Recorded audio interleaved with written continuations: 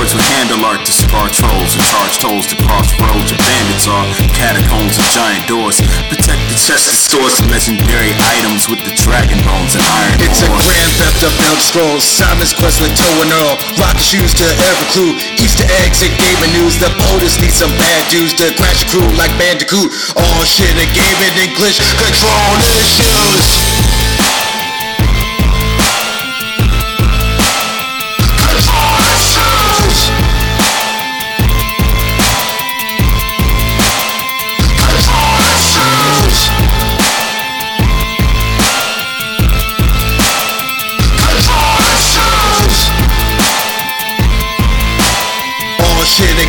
English control issues. Yes, y'all. Yes, y'all. Well, this is Control Issues. I am the AM Sir. And this is A-Dub.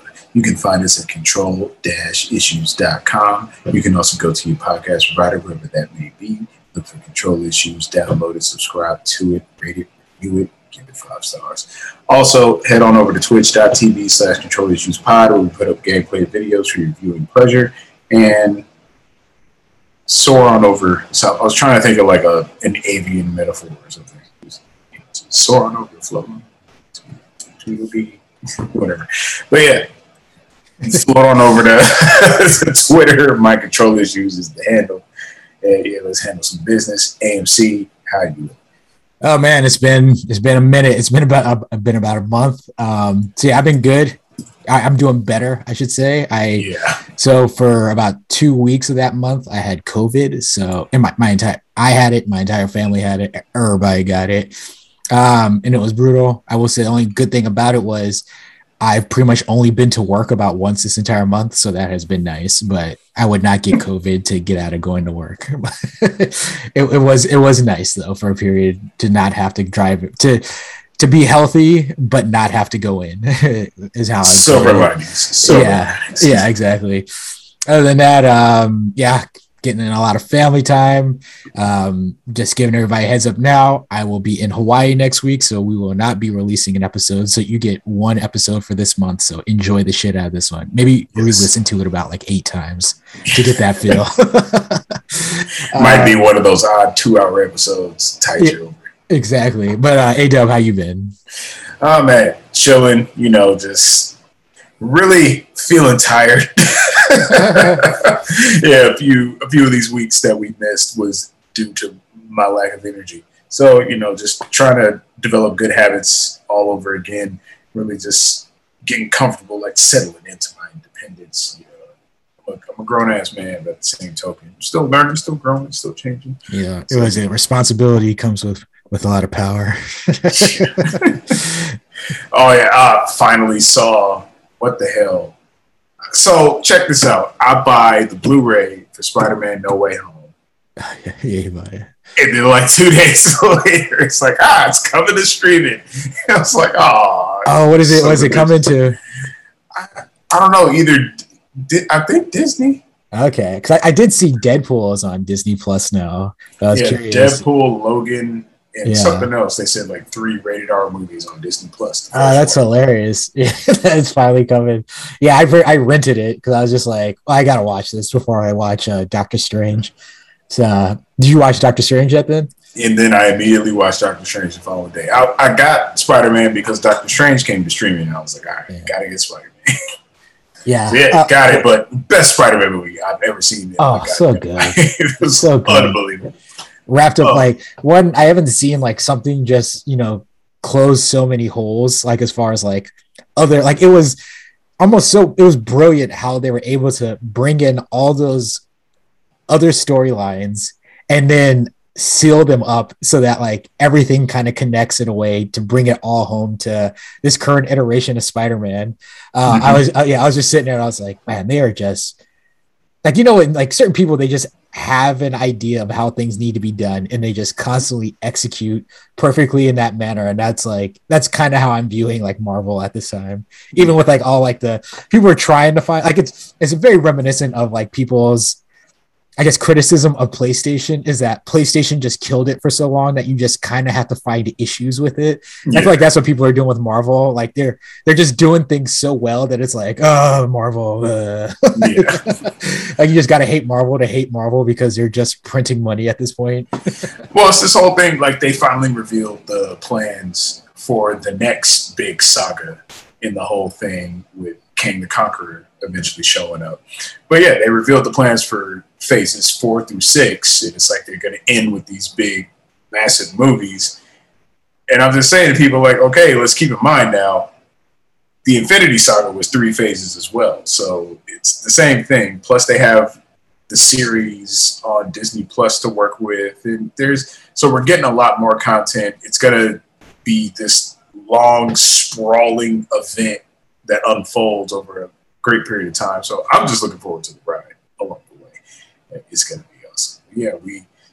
Yeah, saw Spider-Man, saw Doctor Strange, both absolutely amazing. And that was that whole thing. So I'm excited about that. We get a new Daredevil. We got that Wakanda Forever trailer that hit. I mean, She-Hulk is looking dope. So yeah, things are going down for Marvel fans in the most significant way imaginable. Hey, Dub, it's been 4 weeks.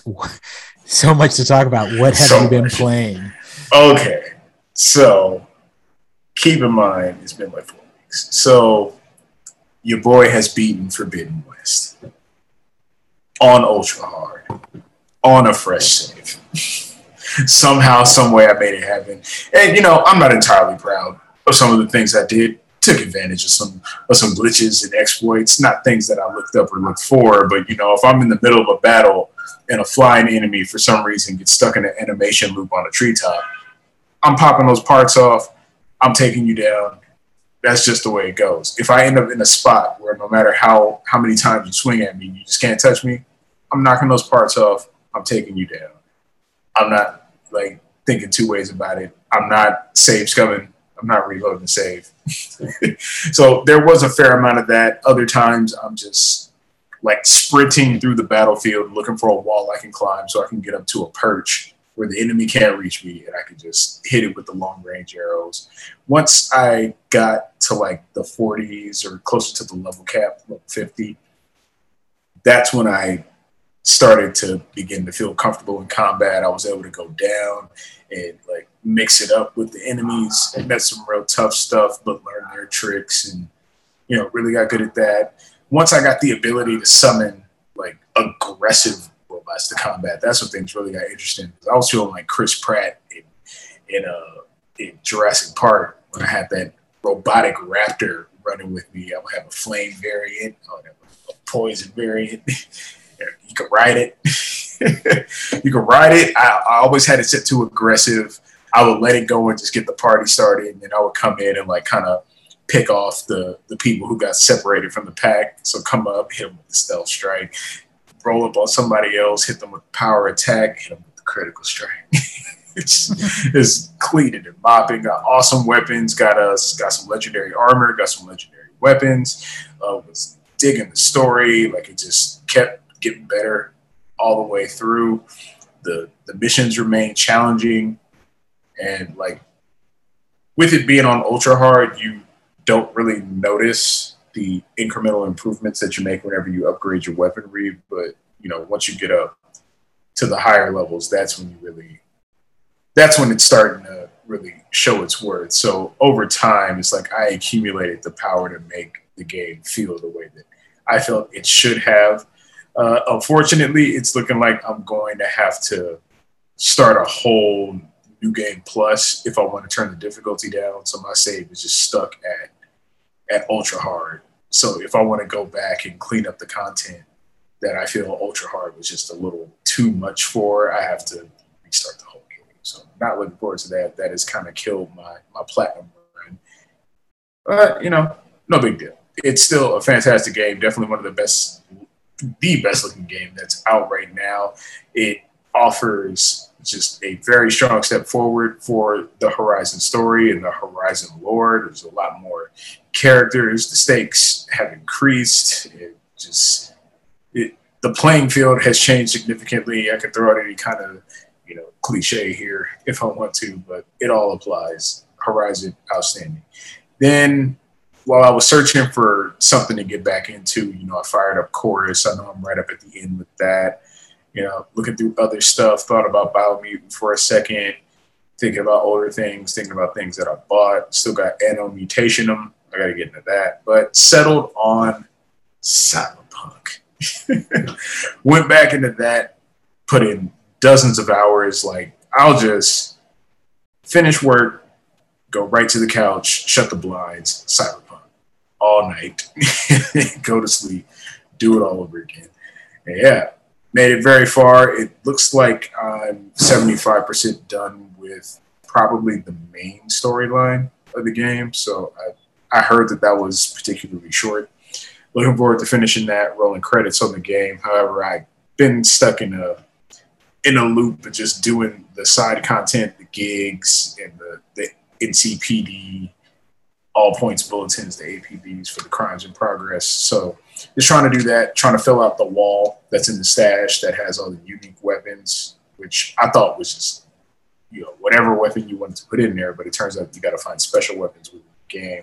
I found an iconic, dildo with a handle. So that was a weapon. And I guess it was something that you were supposed to use, in the context of a particular gig where you find it. But I saw it. I didn't use it. I just cut somebody off with my sword, kept it moving. I got the thermoptic camo now, so I can hit the button and just turn invisible for 10 seconds. I got the, what is it? I got the cybernetic ankles, so I get the high jump. I can charge it up, just jump over a building and come down, slice somebody, doing combos, slicing all the heads. Really leaned into the whole crafting aspect. So got upgraded my signature weapons to their legendary status, continually upgrading them as I gain levels to keep them relevant. And yeah, it's just a blast, man. It makes me wish that I did certain parts of it earlier, so I would have gotten certain abilities that would completely change the tone of a mission. It's one thing when you're creeping through the shadows, choking guys out, dumping their bodies in boxes, and occasionally hacking a camera or setting somebody on fire, which then tips them off that somebody's fucking around out there, and they start looking around. Now I can make two people fight each other and everybody else within earshot of what they got going on. I can hold two people in place and just come up and do whatever I want to them. I can set a guy on fire, can make three people sick, and that is just eating away at their health while they're fighting each other, while they're on fire. I can shut off people's optics. I can short out drones. I can take control of cameras and turrets. There's just so many things I have at my disposal while also having temporary invisibility, being able to jump high, having the sword, having a pistol, having all the perks and skills unlocked on those. So, I can speak volumes about it.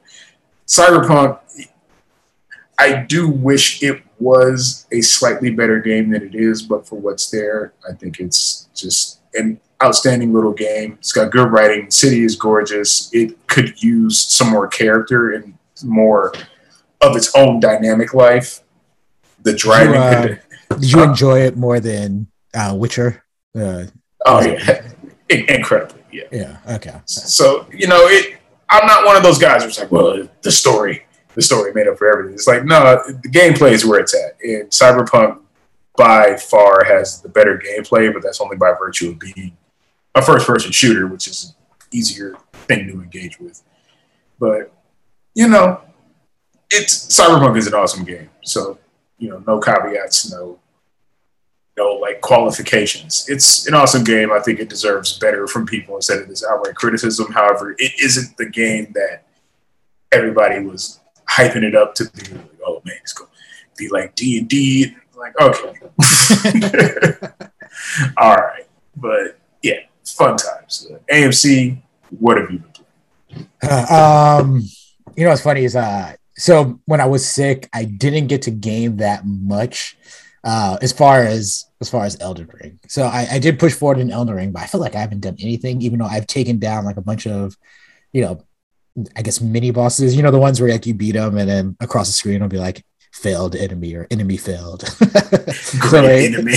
yeah, so unless like you took down something. You didn't take out like a boss, but you took down something. Yeah. So I got a couple of those under my belts. Push forward in that way, but no major, I guess, story events. Found some items. Got to figure out what the hell. I feel like I've collected multiples of like half of like a medallion. So I have to figure out what that's all about. Which halves? One was like there was a guy. He was like, it looked like a zombie type thing. He was like on the ground, and I actually have it in my notes. Let me just look it up real quick. That's why you keep the notes, A-Dub. Let's see. One of them I found was it's the Hill Grace secret medallion that I'm supposed to give to Albinoric Latana. Oh, okay. So I know exactly what you do. Yeah. This is one of those side quests that I locked myself out of. Okay. Yeah. Anyways, yeah. So I've collected things, I've beaten things, but I feel like I still have a ton of like progress to make in that game. But I'm enjoying it. But the game I've actually been putting the most time in is so Mercer and I, we beat, I think it was Moving Out, and then we had like there was a downtime of we were trying to figure out what game to play next while we were just catching up on shows. And the game that we started is a game that I've been sitting on, and I was like, it's time. Let's give it a shot. It might work as the 2-player game, it's single player. This being Golf Story. So yes. Golf Story is like one of those, I think, indie darlings that came out like years ago that everybody talked about when it came out. Very much like the praise that we're seeing with Stray and like Untitled Goose Game. And it's just like this fun game, like an 8 out of 10 probably on like most sites, but a lot of people recommended it. And so I had purchased it, but like it was just sitting and it was just sitting there as like a game that Mercer and I could play. If she didn't get into it, then I would play it solo. But we started playing it, and first thing I would say is the big worry is that like it's one of those games like it has a that Zelda top-down perspective, we'll say, and you're moving around the world. It's very much an RPG, like a golf RPG in that way. So you're walking, you're talking to people. As you talk to people, you get side quests through them, which are basically like golf challenges where you have to conquer the obstacle by playing golf in some way, by hitting a ball at it, by throwing a golf ball at it. Golfing comes into play with solving every issue in this world. Anyways, and so because of that, like there's a lot of dialogue, and I was curious if that would get in the way of the gameplay, which would then get in the way of it being a good 2-player experience. But it's actually a well-written game. It's very there's a lot of personality. It's actually a pretty funny game. So the dialogue is actually good, and it's pretty quick. Like it's only like a few bits of dialogue, and then you're doing the challenge. And it's very similar to if you ever played, the Mario Golf games in the past on a Game Boy or on even the console versions. It's very similar in that way. Very, very simple gameplay controls, which is you have your power meter. You do that, you try to get it as far as you can, and then on the way back, you try to get it in this little space that then controls the accuracy. So actually, it's even similar to if you played the Tiger Woods golf games on EA before he started cheating on his wife and all that shit, and they got rid of that.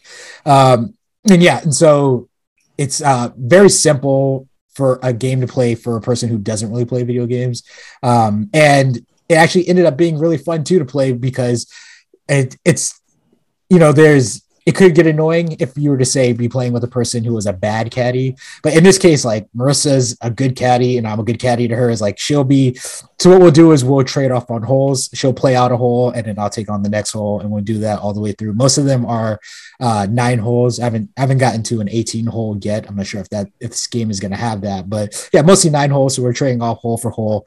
And like as we're coming up, you'll see the wind, you'll see the slope, and it'll be like, if I were you, I'd use this club.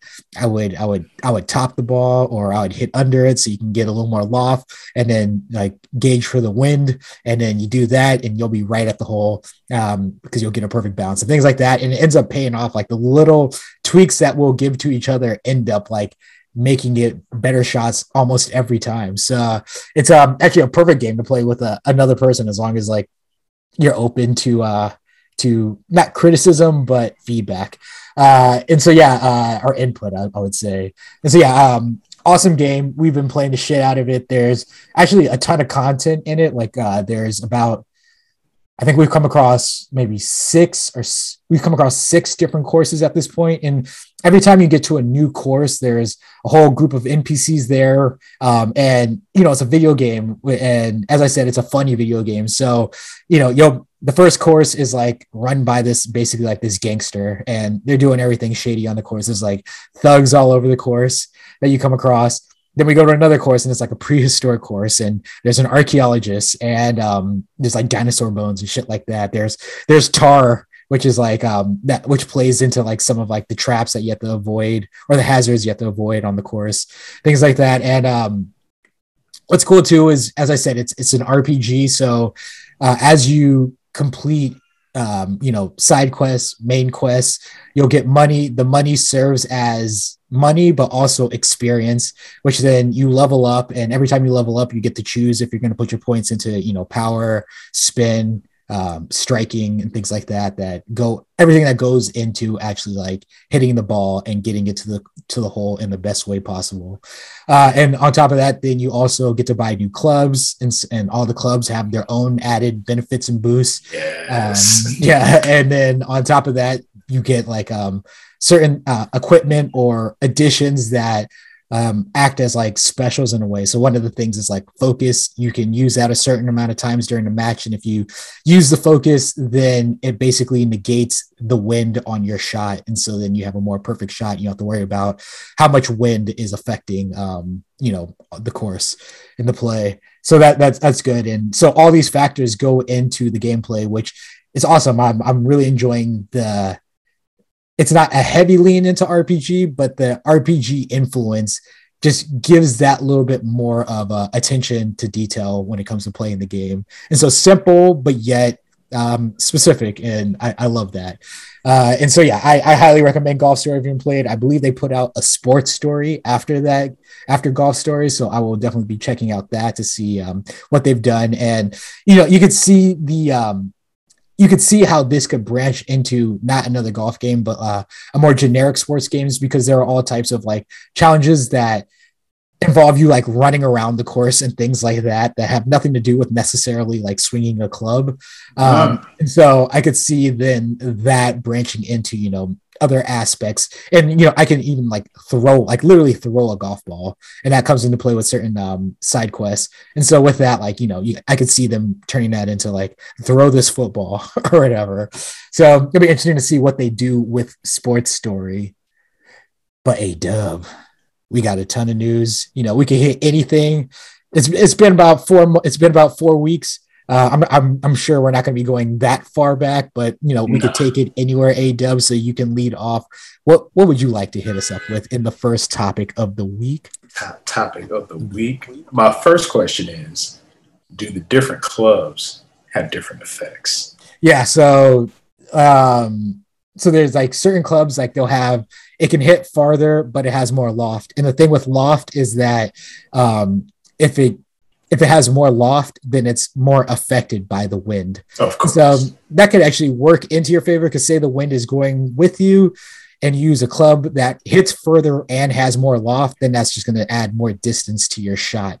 But that also comes into play if the wind is going against you and you have more loft, then that extra power might get negated by the wind. And so that's like things like that you have to keep in mind. And then, some will have more accuracy, and I'm trying to think of the other effects, like like there's that plus minus to certain clubs as well. And so they have like those effects in them. And the different clubs you can get they have your woods, so that's like woods and drivers. You have your wedges, pitching wedge, sand wedge. You can switch those out. You have your irons, and you have multiple versions of those that you can choose from, and then putters as well. You can choose multiple different putters to play with. And even what's even cool is like with the archaeologist, I did a side quest with him, and I got a wedge, just like a digging wedge, and through that there's, I guess, with Zelda, There's light, like I guess Metroidvania aspects to it. And once I got the digging wedge, then I got the opportunity now on different courses. I might just come across a thing where I can just start digging, and then I'll uncover like a buried treasure within the ground. Oh wow! Yeah, And a golf game. yeah, exactly. So there's just a ton of fun to be explored within that world. Do the different clubs look different when you use them? No. It's a very retro game in that, and with that, the clubs, they all look very similar. Like there's not a different. They look different. Here, I'll say this: when you pull up the golf bag, the clubs look different, but when you're swinging, it looks generic. Okay. Yeah, but there's not a ton of detail. Like as I said, it's like it's a throwback to like NES, SNES style of games. So there's not a ton of detail when it comes to like the club, because it's really just like a pole with like a little club face on it. It's a missed opportunity. Yeah, yeah. But yeah, in this first topic of the week, topic of the week, we're gonna hit you with some of that Sean Murray. Gonna hit you with some of that Hello Games. Gonna hit you with some of that No Man's Sky 20th major free update. Gonna hit you with some of that endurance. You know, we here at Control Issues can go all night long, but nobody can hold the record down like Sean Murray, Hello Games, No Man's Sky. 20th free major update. That's right, free 20. And yet, this one, it's all about frigates. So they provided us with a lot of screenshots. They gave us the customary trailer breaking out everything that's going on. Frigates are getting massive improvements, as are some of the environments that you might be used to and might think to yourself, gee, I wonder if they just put a little more love into this, what it would be like, what you're about to find out. So the endurance update, that's already out. I got it downloaded, haven't tried it out because I do want to see what's going on. However, what's going on with the frigates is, number one, and my favorite improvement. You'll be able to warp between your frigates and your, what is that? Like your capital ship. Like instead of having to get in your smaller ship and travel to your frigate to go investigate what's going down with whatever, malfunctions and battle damage it sustained on the expeditions that you send it on. You can just work there. And like people are going to be walking around, your crew's going to be walking around on stuff. They're taking it to the next level. They also got a whole bunch of new building blocks and interiors for the capital ships themselves. So you can have things that are even more personalized and look more like the proper rooms and stations that would be present within a capital ship. Like they got all new terminals and whole new shops, and they got whole new segments, like things. They have the vertical gardens and like stuff growing on the ceiling, so you can have your agricultural situation going on. They expanded how much you can build on them, so you can have multi-levels and hallways, different kinds of rooms. They've also given the capital ships their own cargo this time around. One of the reasons I never really got into using the capital ships was because you just didn't have a lot of space. You had a few individual tiles, and each individual tile could store a lot of stuff, but you couldn't have a wide variety of stuff. So adding cargo and giving us the ability to upgrade it is a big bonus. They've made it easier for you to, see what's going on with your fleet and allocate resources and dish out repairs as necessary. They've completely overhauled the garage where you have your ships. They've made it more interesting. They've also overhauled the bridge, so things just look a little more bridgy, as you might want to say. And to go a step further, they've also improved how they present the asteroids in space. So now there's going to be a lot more of them, and they're going to look better. So there's no losses in that. AMC, I've been yammering on and on about all this stuff that's going on with No Man's Sky. I could just speak volumes. Everywhere you look, this game has been touched and spruced up in some manner, way, shape, or form. Are you jumping back in or what? Everything I see in this game, like I was watching it was actually you know, like we'll watch like certain like gameplays, like some I'll save, but this is one of those ones I was like, I'm gonna check this out now, right? When I saw it when I was doing my research for this episode. And I was just checking it out, and it's just fuck. Well, one, no, I'm not gonna be jumping in anytime soon. I got too much. I have like 10 games dubbed that I purchased and haven't touched. That's it. Yeah, that is. I'm sure there's more. That's just the list.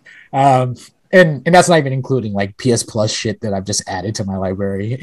But yeah, anyways, yeah, so just checking it out, and I was just like, fuck, man, it looks so awesome. Well, just the detail of just the frigate or the freighter as you're walking through it, seeing your crew as they're just doing their business, and seeing all the different, you know, rooms within it. And they're saying that there's just like, you know, there's like different like viewpoints where you can just view like the landscape of space, and like as you were saying, with the different portholes and shit. Yeah, with the different asteroids, like looking through that, seeing all those different looking asteroids now, like in the asteroid belt of a planet, outside of your freighter. And then just that attention to, I guess, not detail, but those different aspects within the game. Like it's like the planet is its own like system, and then getting on this ship now is its own system. Getting on a trade ship is its own system. Like, and then getting like, I don't know, at a battle post or whatever the fuck you could now, like the settlements, that's its own system, and it's all just there, and like could occupy like a couple of hours of gameplay if you wanted to. I'm just like focusing on building up those different like areas of the game. And yeah, there's just so much there. And that's why it's like, it's always funny when a game releases and people like have their initial reaction, and especially when they don't let go of those initial reactions, and they'll look at something and they'll just be like, oh, there's not a lot here. And it's like, just give it some time. And that's like the ultimate with this game, is just like, you look at this game now from where it was, and just how they keep finding ways to, you know, add on it in ways that make sense. Like none of it's just, if you were to reduce it like filler content, like it's all there, and it's all something that you want to interact with. It's not like it's like, oh, like I never touched that. Like if I was playing this game, I'd probably want to touch every aspect of it. Like, and so yeah, seeing this one, it's the additions look awesome, and I can't imagine how good this game looks on a PS5 ADOM. But yeah, it's just too much to play, and when I get to it, I'll be like 60 years old. Oh, jeez. They'll still be updating it, which would be the most awesome part. It'll have its 100th title update. Yeah. It'll be like No Man's Sky 6.0 by then. Yeah. But yeah, that's all I got there. You have anything else before we move on to the next topic, Ado? Yeah, just a little bit more. I mean, you're going to be able to do more with your fleet. First of all, you're going to be able to scan planets from space instead of having to land on them and figure out what's going on. You're going to be able to grow food and manufacture items inside on your ship. I've seen they have an even bigger refiner, and you know, it's always nice to be able to refine more materials faster. It's just absolutely best. It's going to be a new expedition titled Polestar. It's going to focus on a capital ship voyage. You know, they also improve the atmospherics, the nebula, the black holes. Yeah, I'm trying not to exaggerate, but it's just, you don't see developers do this kind of work that often. So it's always nice to see a developer not only just knocking it out the park with everything they add to their game, but continuing to do so, especially for free, because you totally don't see that. Yeah. Well, except for the developers of Dying Light. They supported that for like a solid year. That was substantial. Plus, they gave us the PS5 Enhanced Edition for free. Yeah, I was gonna say it's like a Stardew Valley, or like one of those things where it's like they put it out, and then the developer every now and then they just be like, I just made multiplayer on couch co-op, like as opposed to like it used to only be multiplayer through online, and then like just more and more details, and just adding content, adding story. And yeah, that's exactly what they're doing with No Man's Sky. It's when it happens, you have to appreciate it. I know people won't, but when you many will, they'll be able to be vocal about it these days. Yeah, but seeing when people want to discuss how like everything is just about like money and like cash grabs and yada yada yada, and developers being greedy, you have to. It's good to have these examples to throw back at people and be like, well, what about this one? And what about this one? And what about this one? I don't care about some trash indie game. It's not a AAA game. It's like, well, you keep going to the places that are set up in a way where they have to put profits over everything else. Yeah. So you're if you went to one of those other people, then you might get the quality handcrafted experience that you've been wanting to see in these AAA big budget games. That big budget, but you know about that next topic of the week. Topic of the week. Well, I do have a big budget game, a dub from a big budget publisher, and you know what? It's within the same vein of setting up a platform and building from there, a dub, and this by way of skateboarding. So everybody's been clamoring. They've been saying, we want EA, we want Skate, bring back Skate. Where is Skate? We're hearing Skate's coming back. Skate's coming back. Hell yeah. Well, what are the details with Skate? And yeah, outside of all the footage that has been leaking a dub, we got some more details about Skate. And so yeah, EA and developer Full Circle have shared a video announcing, among other things, that their long-awaited skateboarding revival will be a free-to-play live service game. What? That being Skate a dub. So here are the details. Full Circle now says the game isn't a sequel. It's not a remake. It ain't a reboot. It's not a prequel, a dub. Instead, don't call it a comeback. Instead, it's described as an authentic evolution of the series. Full Circle says the plan is to keep updating the game for years to come, giving players something they can regularly come back to and discover new things. That means a regular influx of new gameplay elements and tweaks, new content releases and events, and lots of seasonal drops. With Skate supporting supporting full crossplay and cross progression across full class play. You get the rich people versus the poor people. Showing some class and giving them full crossplay. Cross progression across PC and consoles at launch. There will be microtransactions that will serve as the means to support continuing development. But Full Circle says it's taking in the inspiration from its monetization model from games like Apex Legends, where spinning is mostly cosmetic and convenience.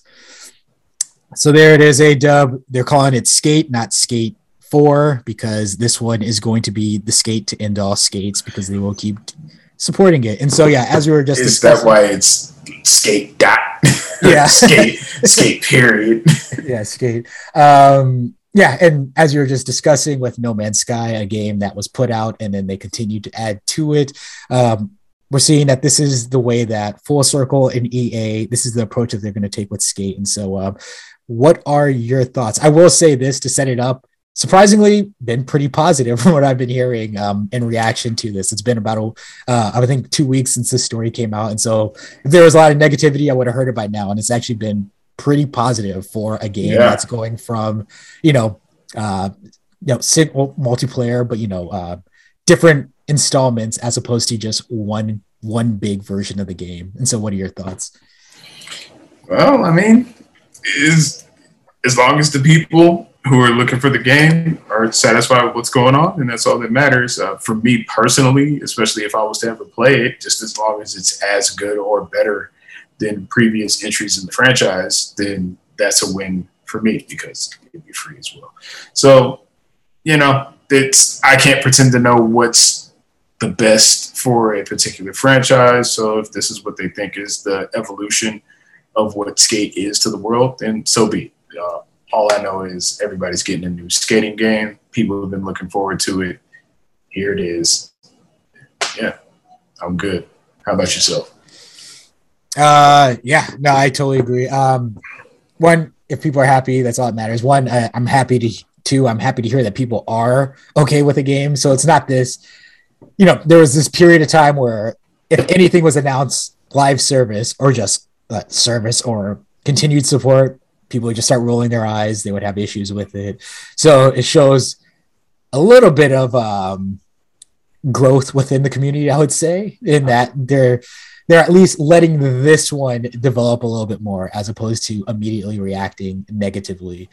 And it makes sense too, coming from the idea that it's just about like, you know, having different, I guess, decks and different apparel to wear within the game, and none of them actually affecting gameplay and from a, you know, an RPG perspective. And so yeah, it makes sense. And yeah, as long as the foundation of what they have is there, then they just continue to add courses and ramps and shit like that and different skate parks, and this game can just end up being like huge in a way that like we saw with GTA. I believe Skate, I owned actually one of the skates in the past. I don't remember which one, but I owned it. And yeah, it was like open world. And so, yeah, if they want to have this open setting, similar to, you know, GTA, in that like you just have a world where you can just do whatever you want as far as like skating and hitting rails and comboing tricks and looking at certain areas and seeing how you can, you know, utilize all of it to get the highest score possible in one sequence of I guess moves.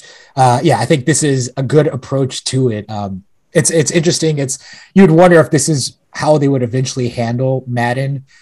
Just have it, since like, you know, there had been this period of time where people were just complaining about like, you know, they're not really improving each Madden. They're just putting out, you know, one that's slightly better than the other one, and we pay for it every year.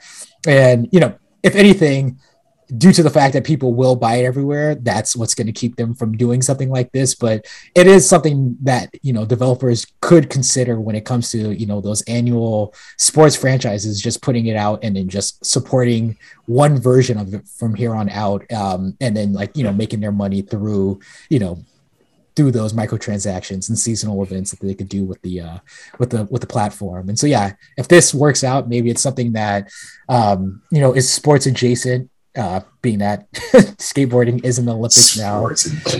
Yeah. And so we'll see if this is something that, if it ends up like, you know, just printing money, if it's something that EA would look to do with some of their other franchises. But that's all I got for this one. A-Dub, you want to get into the next topic of the week? Hot topic of the week? Well, this one's in a similar vein as that one.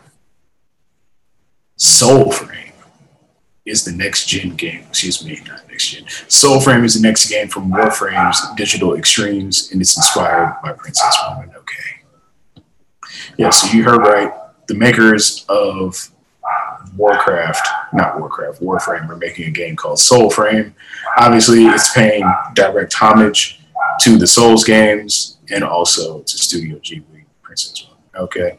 Yes. Yeah, so all we've really gotten so far is a CG trailer for this game, and I forgot to bring it up during the pre-show, so AMC may not have seen this. Have you had a chance to look at Soulframe at all? I haven't looked at it. I've heard the stories, but keep going. Yes. So this game, it looks to be the fantasy mirror image of Warframe, and from what we saw in the trailer, it looks like it's going to have some very interesting action. I mean, it definitely has a unique art direction with what it's doing with its characters. There's face mask and kind of like Japanese or Asian inspired like straw hats and stuff, but you know, they're knights, they got like flowing ribbons. It's all over the place. It looks visually pretty stunning. Let me see now. So the game is in early development. It's being led by Steve Sinclair. He was the director of Warframe, and he stepped down for the purpose of being able to take on this project. It's heavily influenced by themes of nature, restoration, and exploration.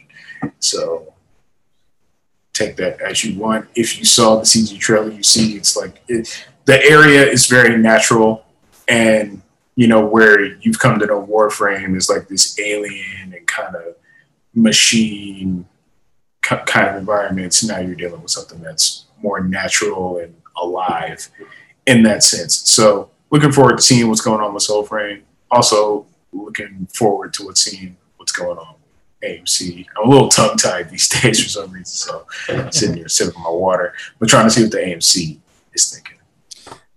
Yeah, I mean, everything I heard about it sounded good at, you know, switching up to the melee and all that stuff. And yeah, I love when they're taking inspiration from Princess Mononoke, because that is one of the all-time classics. If you missed out on that creation, that movie, but yeah, I've never played Warframe, but I know that at least at every E3, Warframe showed up.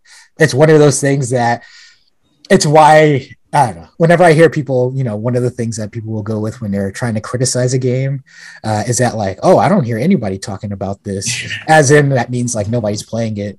The thing is, I never hear anybody talk about Warframe, and yet Warframe has been out forever. Like at least like it seems like over a decade, Warframe has been showing up at what used to be E3 or whatever, and then or at conferences in some way in a third party capacity. And usually around like Sony or so, and they're always they got that Warframe update. It's like what is it, like World of Tanks? It's like one of those things that just it exists out there. I'm sure it has millions of players.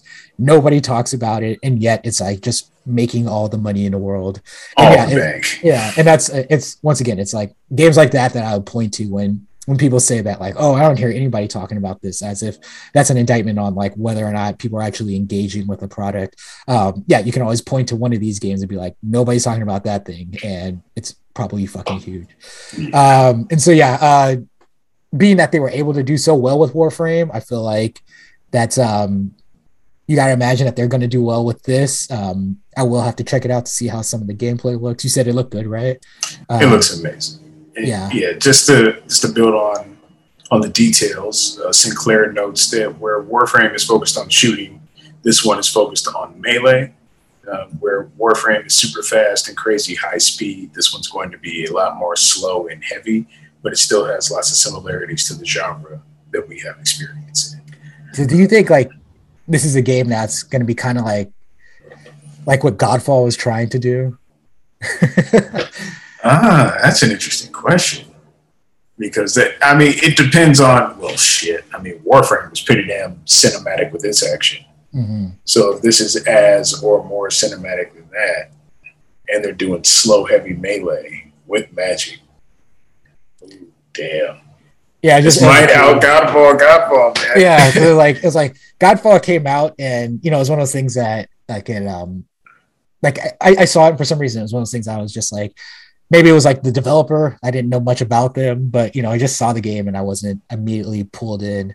But like knowing with like Warframe and its popularity and how it's done over the years, and just like it automatically gives credibility to this game. And so I just wonder, on that name recognition alone, if people will then give this one more of a shot, and if this game will actually do well. And so I'm curious to see, once this game releases, like the reception to that, because this is a world that's been like just building up this melee that like Souls like set up, and now is like the clones and all that have come, and like other games taking their influences from it. And so it'll be interesting to see what they do with this Souls frame game. I believe the developer also noted that they are indeed inspired by Elden Ring. So this is totally going to be one of the first games that of the Elden Ring generation of games. Mm-hmm. And that's going to be interesting. But they go on to note the conceit in Soulframe is that the world itself is a little angry about what's been done to it, and the grounds underneath tend to shift throughout the day. So there's going to be proceduralism within the cave networks and crevasses and so on underneath the world. It's gonna have it underground. This is because the game is all about the collision between industry and nature. In service of that, the world will show its displeasure toward players who occupy it. So man, it. Like, you wonder if it's going to be what Godfall was supposed to be. I think Soulframe is going to end up being something wholly unique just by the virtue of its art style alone. Like, it doesn't look like anything else, and it looks like it takes no influence from anything else. Granted, I've only seen Princess Mononoke like one solid time, so maybe I should watch that again, but I didn't even see that kind of visual influence other than like the one scene where it's a giant wolf walking around. It's like, oh, okay, I see it.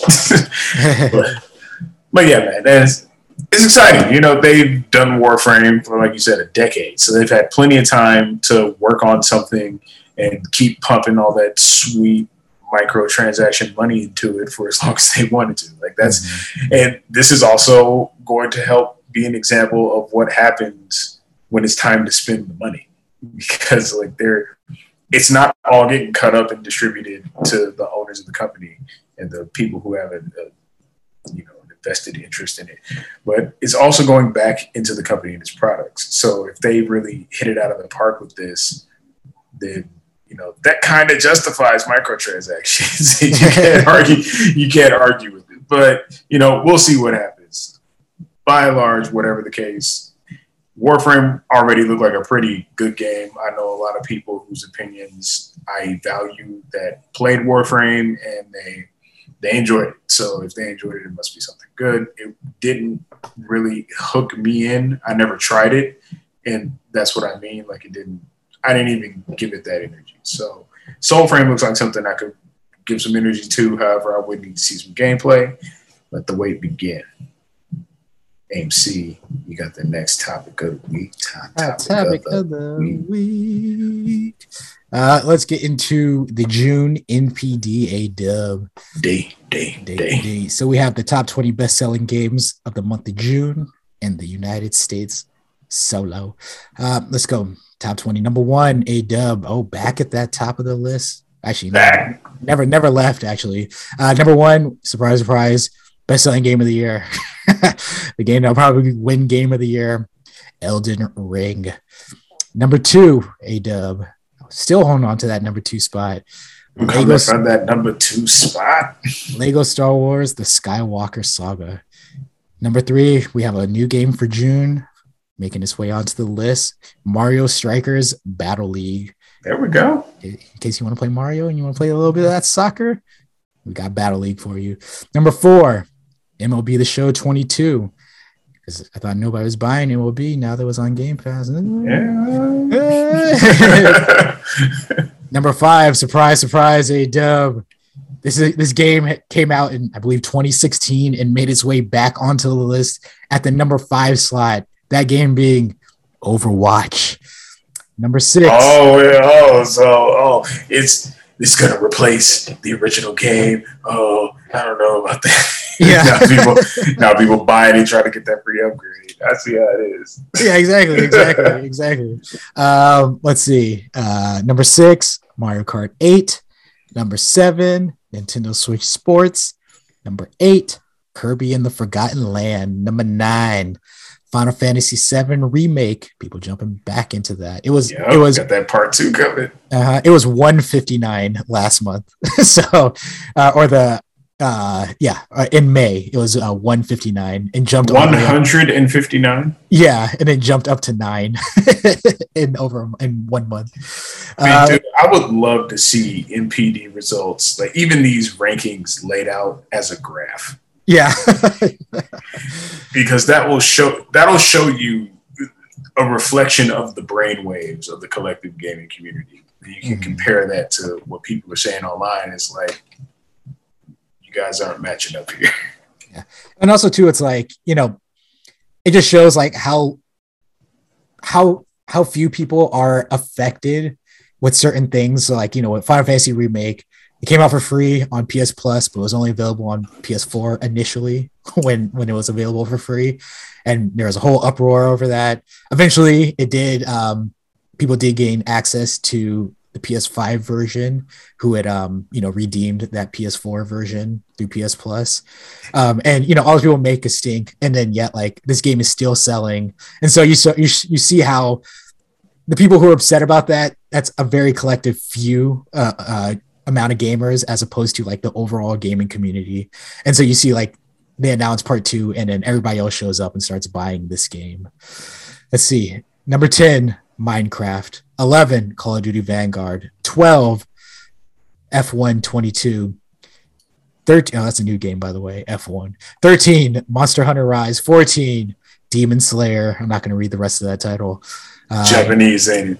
Yeah, exactly. Kimetsu no Yaiba. Oh, but this is why people don't support Japanese games, because they don't ever hear about them. Let's see, Super Smash Bros. Ultimate. I got another new game, Fire Emblem Warriors 3 Hopes. Oh, we got that Fire Emblem Dynasty Warriors game. We got another new game, a controversial game, Sonic Origins. They didn't put out the game that I meant to put out. Let's see, 18, Pokemon Legends Arceus. 19, another new game, The Quarry, the game that everybody jumped on because nothing is coming out apparently. And then the final game, number 20, Marvel's Spider-Man Miles Morales. Just still selling. All right, still moving. So we got a couple details here. A-Dub, June 2022, consumer spending across video game hardware, content, and accessories fell 11% when compared to a year ago. Growth in subscription spending could not offset declines in other areas of content spending, while hardware and accessory spending also dropped. So we see right there, people getting into subscriptions, but we're still seeing drops in everything else. The PlayStation 5 generated the highest dollar sales among all platforms, both in June and in the first half of 2022. And the Nintendo Switch led in both in unit sales. So more units of Switch moving, but PlayStation bringing in all that cash. Let's see here. June 2022, NPD. We'll do top 10 best-selling games of 2022 so far. Number 1, Elden Ring. 2, Lego Spider-Man. 3, Pokemon Arceus. 4, Horizon 2 Forbidden West. 5, MLB The Show. 6, Call of Duty Vanguard. 7, Gran Turismo 7. 8, Kirby and the Forgotten Land. 9, Mario Kart 8, because that's always going to sell. And then 10, Madden NFL 22. Let's do top 5 of each individual console. Nintendo, 1, Mario Strikers Battle League. Mario Kart 8, Nintendo Switch Sports, Kirby and the Forgotten Land, and 5, Super Smash Bros. Ultimate. Top 5 of PlayStation, number 1, Elden Ring, MLB The Show 22, Lego Star Wars The Skywalker Saga, Marvel Spider-Man Miles Morales, and number 5, Horizon 2 Forbidden West. And for Xbox, number 1, Elden Ring, Lego Star Wars The Skywalker Saga, Overwatch, F1 22, and number 5, Call of Duty Vanguard. So did Overwatch just sell a bunch on one console? I know. I mean, and on Xbox, like for some reason, everybody's jumping. Maybe because they own Activision now. Yeah, they own Activision, so now like all the fanboys are like, "Oh, we love everything that Blizzard puts out." So Overwatch is doubling its sales overnight. Yeah, we're gonna see. Maybe we'll see Diablo just like just sell its face out on Xbox when it comes out. Immortal starts pulling in $1 billion a month. Yeah, exactly. I mean, not much there. We do see that subscriptions are still, climbing as far as like growth within, the industry.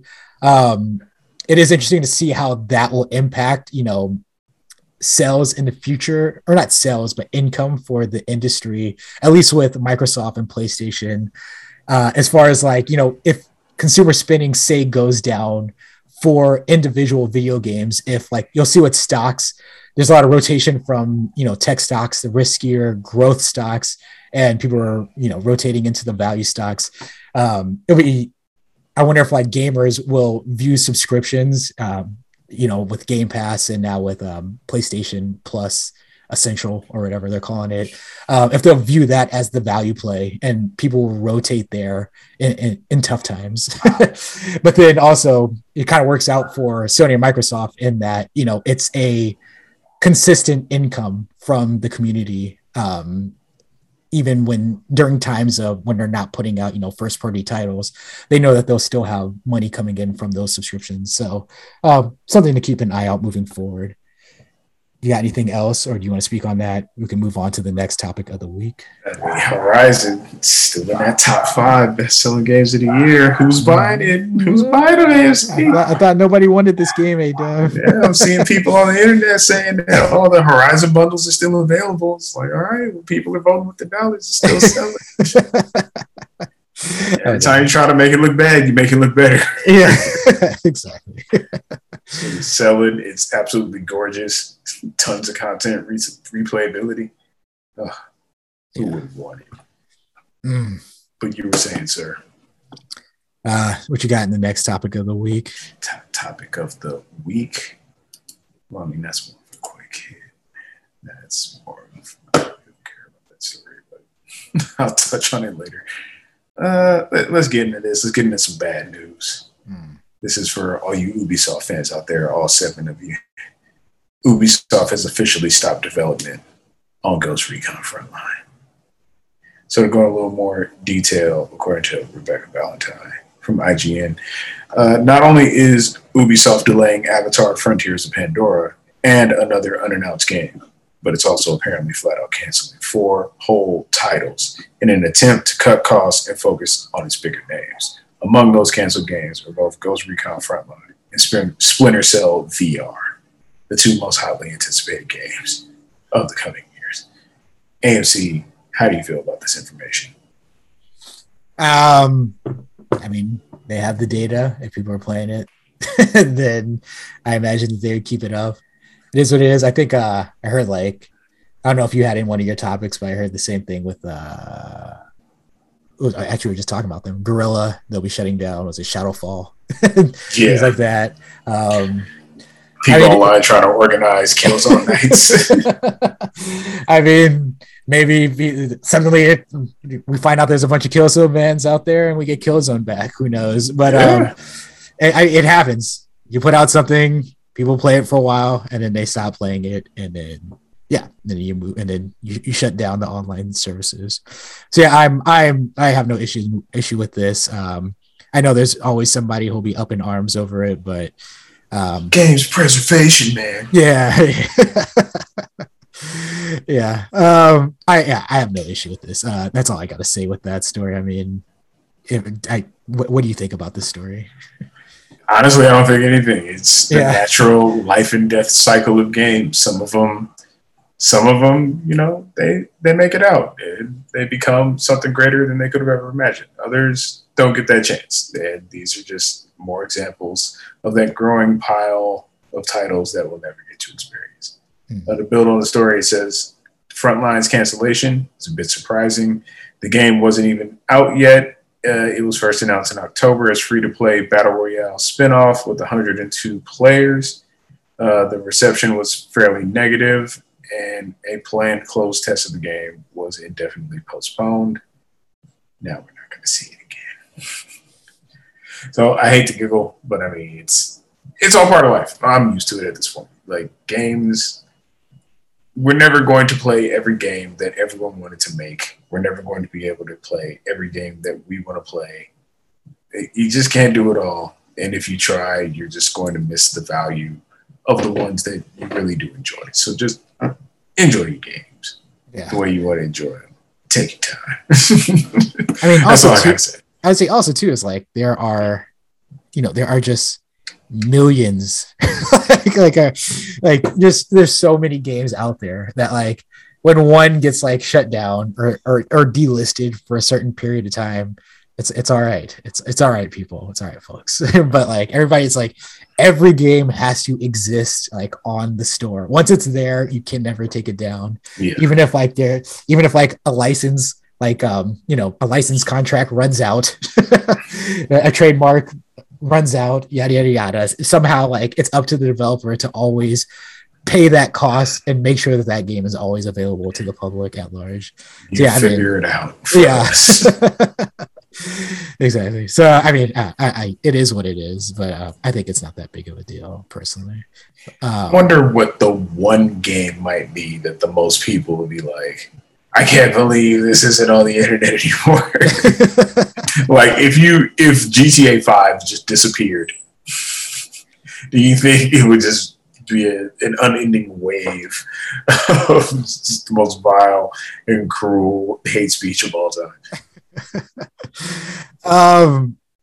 I mean, yeah, especially if GTA Online went down, I think people would be up in arms. Like copyright issues. Like, we got to take it down. We got to take it down. It's like, and like, I would even get that one a little bit more. And I mean, you take the chance, but like, if you spent like thousands of dollars in shark cards and if like the thing suddenly went down.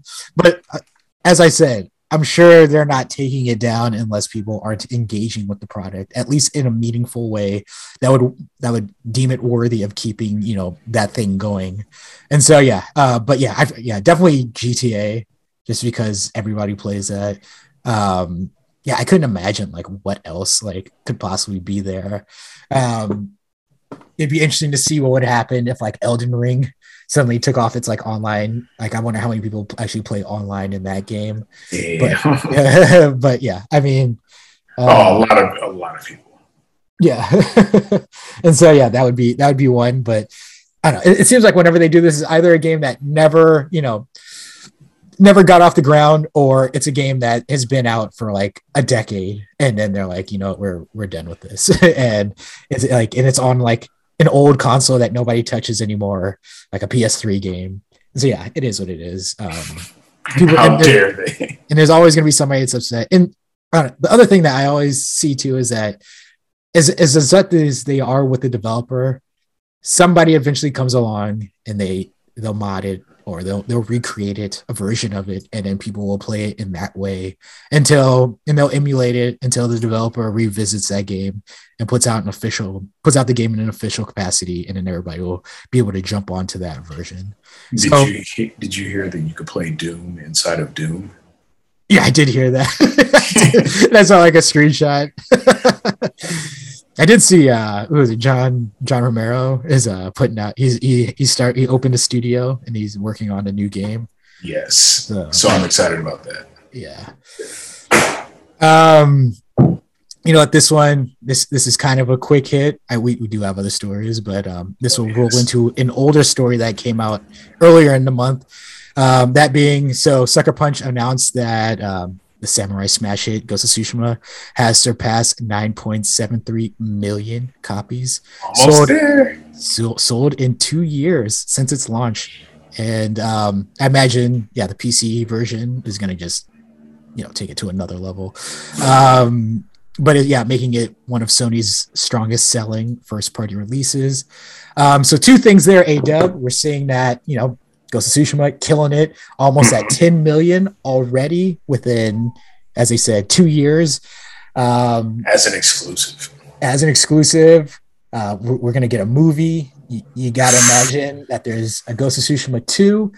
But this story, coming up off of, some possible bad news that we heard in early July. And that being that Sucker Punch had announced that they are not currently and have no plans at the moment to be working on a new Infamous and the highly demanded Sly Cooper franchise, but they're not working on any version of that game, and no other studios are working on an Infamous game at the moment. I know that's a game that you loved. So any thoughts speak on the sales of Ghost of Tsushima and the turning a blind eye to Infamous, at least for the moment? Well, I'll start with the Infamous because that's just my franchise. That was the game that was made for me. But Infamous, that's whatever. They gave me Infamous 1, 2, Second Son, First Light, and then I think there was like Vampire Masquerade or something. Not Vampire Masquerade, but like Halloween Horror Nights. Something, some kind of like macabre, dark kind of content that I never played. Uh-huh. So there was that. 2 was a significant improvement over 1. Second Son was it was an improvement in many ways, kind of a backstep in others. It was a visual showcase, absolute knockout. First Light, excellent use of my homegirl Fetch. She was killing it. She's the best. But that doesn't bother me. It's whatever. They gave me what I needed. It would be great if they ever do come back to Infamous. It's not as if they said that we will never work on Infamous again, and if you ever play it, we'll brick your console. Like, they just said that there's no plans for Infamous or Sly Cooper at this point in time. That means that at a different point in time, things might change. But looking forward to what they got next. Insofar as the sales, I kind of want to piggyback on what you said about it getting a little boost once that PC version comes. I'm looking forward to the mods on the PC version. I want to see who's putting in the best Afro Samurai. I want to see who's putting in the best Samurai Champloo. If you can mod Elden Ring to have every enemy be Millennia, then I want to see a Samurai Champloo where every enemy is Sunflower Samurai. Yes. No, that'd be too much. That'd be way worse. But damn, like somebody could really go off with that engine using those assets. Like, have you seen what they did with the Homer Simpson and Flanders in God of War? No. I'll look it up right now. Yeah, and Flanders is Balder, but they even replaced the dialogue, so it's Simpsons dialogue. and they're beefing, and Flanders is getting that. And Homer's right back. It looks incredible. I absolutely love it. But yeah, man, it's like I want to see what they're making next. I want to see what people do with this PC version. I mean, they're going to put Carl Johnson in it just because, and you also know that they're going to put all the just great samurais in there. Somebody's going to put Neo in there. Somebody's going to put all the great samurais going to put Neo in there. Put Musashi Miyamoto in there. Put Cloud in there. I can't wait for this shit. They're definitely going to put Raiden in there from Metal Gear Rising: Revengeance. Homer is fucking shit up with this baseball bat. Yes. Oh yeah, I forgot they changed that asset too. Yeah. Who's Atreus again? Is it Bart? Yeah. Okay. Of course it is. Boy. He's getting in it too.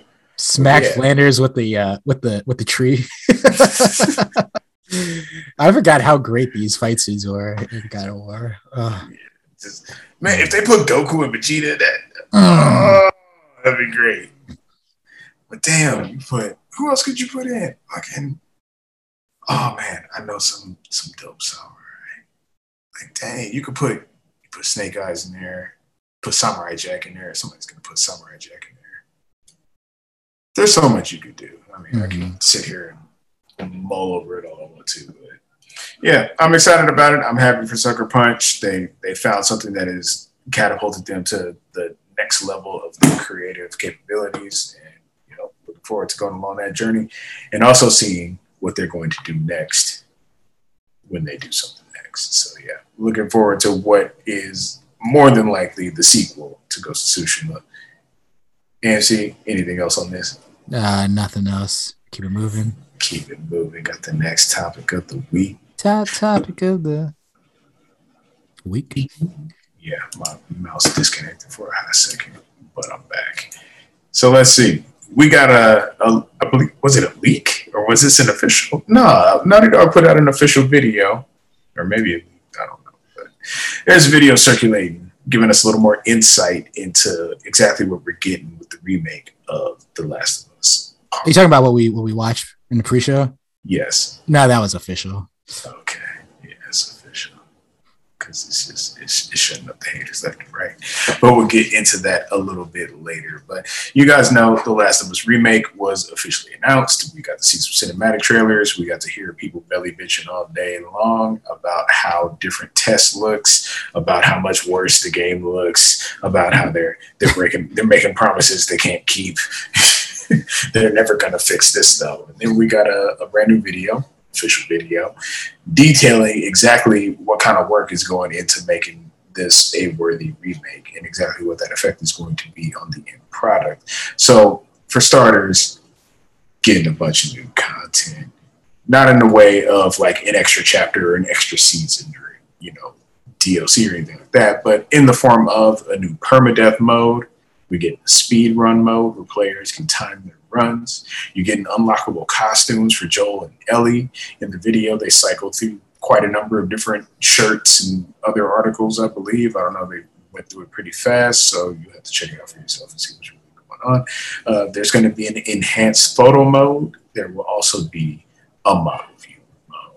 These all look pretty dope because with the graphical enhancements that are going into this remake, it's on the same level, probably a slightly higher level as 2. I don't know, but it benefits the game in a number of ways. It makes the scenes more lifelike, especially since like the motion capture data is just so much more rich and closer to the source material. We were watching the video and they're showing the mocap actors during the scene right next to what the scene looks like in the game. It's almost identical down to the facial expressions, and even the expressions in their eyes are eerily similar. So, they're going to be using the same models in the cutscenes in the game, so you're going to get those seamless transitions. It's not going to suddenly turn it into a one-shot God of War type experience, but it's going to get you a little bit closer because it's just bridging that gap a little bit by a little bit. You're also going to be getting some AI improvements. Enemies are going to be making better decisions. They're going to be taking better gambles. They're coming to get that ass. But at the same token, the buddies have also gotten their improved AI. They can not only get a sense of what the field of vision for an enemy is, but they can also slightly predict what the field of vision of the enemy is going to be. So they'll do a better job of staying out of sight instead of the age-old solution of just making it visible. It was something a lot of people complained about, yet it's not something a lot of people are celebrating when Naughty Dog confirmed that this is what they were doing. It was like the primary complaint of the original game. And nobody's coming back to eat any words, so I don't know what that's about. But I will tell you a little bit more about the game. They're also increasing the quality of their physics with the game, because with the hardware resources that they now have at their disposal, they're able to have a lot more physics objects on screen at the same time. So now in the game, when things are thrown, or there's impacts or blasts or shock waves, or just anything that breaks or moves, like the environment itself is reacting to the action. So you're getting the kind of responses and feedback that you'd expect in a highly charged action scene.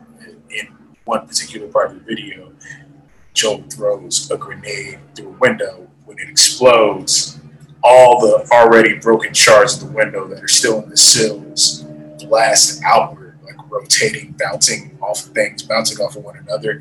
So it takes it to the next level. It was a level of detail that was in The Last of Us Part 2 that really helped sell that, along with their just lifelike and believable animations. So, yeah, AI is going to be better. You're going to have much improved graphics. You're going to have haptics on haptics on haptics. They're really going nuts with it. You're going to get a vibration when you take a shot. But if you got a shotgun, you're also going to get a haptic response when you cock it back and load another round, so you get that haptic. Bow, haptic. Bow, haptic. Yeah, I'm kind of excited for that. I think, man, it'd be awesome if like Red Dead had that to take their whole thing to a whole nother level. But that's another discussion. AMC, with everything that's going on with the remake for The Last of Us Part 1, as it is now being called, you think you're going to triple dip? Did you double dip? No, actually, I waited for the remastered Last of Us on the PS4. Like a dove, huh? Yeah. So I only played it one time, and it was absolutely phenomenal.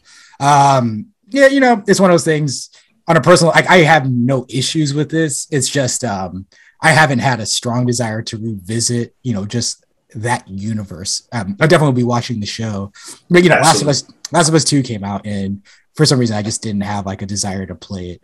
And this one, I see it looks awesome, and it's just taking me back to everything I loved about Last of Us. But there's not like a strong personal desire to play it.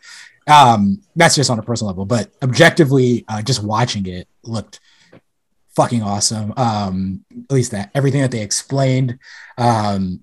And yeah, he ended up Neil Druckmann ended up by saying like, this is like the definitive version of The Last of Us, Part 1. And you can definitely say that, like looking at this, like they've done so much, they've updated all the right things. It looks like, depending who you talk to, and it looks like a vast improvement. I know, like when they first showed the screenshots, I remember hearing like people saying like somehow it looks worse than like, the remastered version that released on a base PS4 within was it the first year that the PS4 came out. And first year that the game came out. Yeah, exactly. So yeah, like yeah, that's I find it very hard to believe. And then once they started showing the comparisons, it was like, oh no, this is completely different. And then just all those little details with like the different character model animations as like if they're being pushed like at a certain pace, or if they're coming up to an object or turning a corner, and taking into account all those little details that are influenced by the gamer and how like you control those sticks. It will control like at least like how the character is moving through the world. And just all those little attentions to detail that are there for this one. It definitely, for me, I mean, we'll get there, but justifies like the remake the remake, this version of it, and like especially with like the show coming out and everything. And yeah, if I were to get that itch to go back to play The Last of Us Part 1, I definitely wouldn't be going back and playing remastered, or damn sure wouldn't be going back and playing the PS3 version of the game. And so yeah, this would be the version that I would be going back and playing. And so yeah, I'm glad it's here. I'm glad it's available. Anybody who hasn't played this game, because we all forget people have been born within the 8 to 9 years since The Last of Us originally came out. And so this will be their first experience of that game, and it will be on the PS5 with DualSense and haptic feedback and all that shit.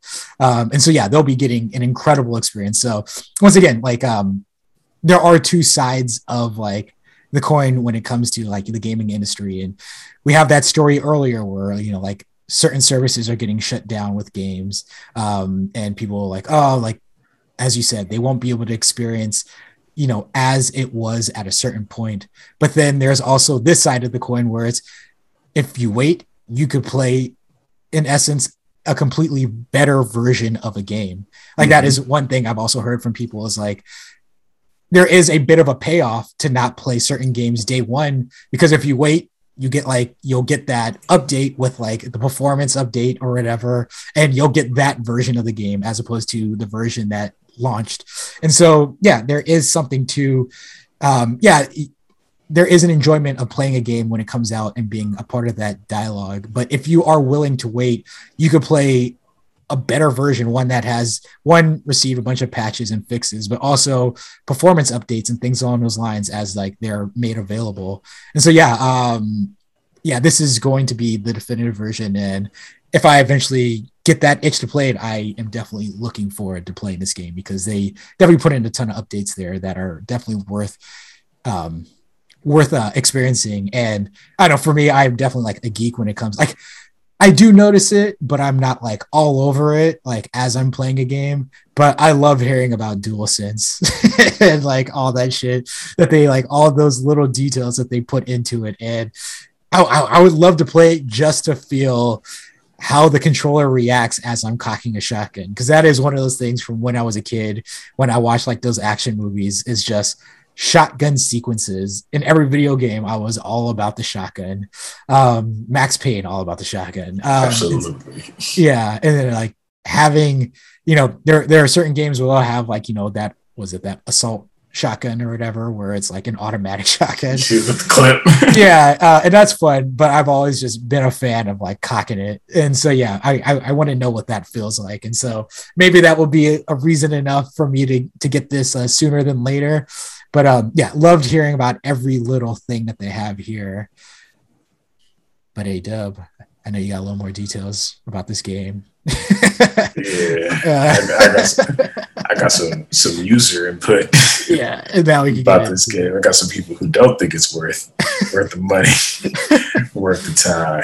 Mm-hmm. See, but then there are just people who it doesn't matter. Like, they like to play chicken with that whole waiting out a game for the better version kind of thing, because they don't just want the best version of the game, they want the cheapest version of the game. They want it to go less than $20, or they want it to be free on Plus. And they'll just wait it out, and then it gets removed, and it's like, oh, I didn't get a chance to get it for free. Bullshit. I thought this game definitely would have been on Plus at some point. But yeah, these trolls, they coming sideways. They ain't got nothing nice to say about the remake. We got Troll of the Week. Troll of the Week. Troll of the Week. Troll of the Week. Week.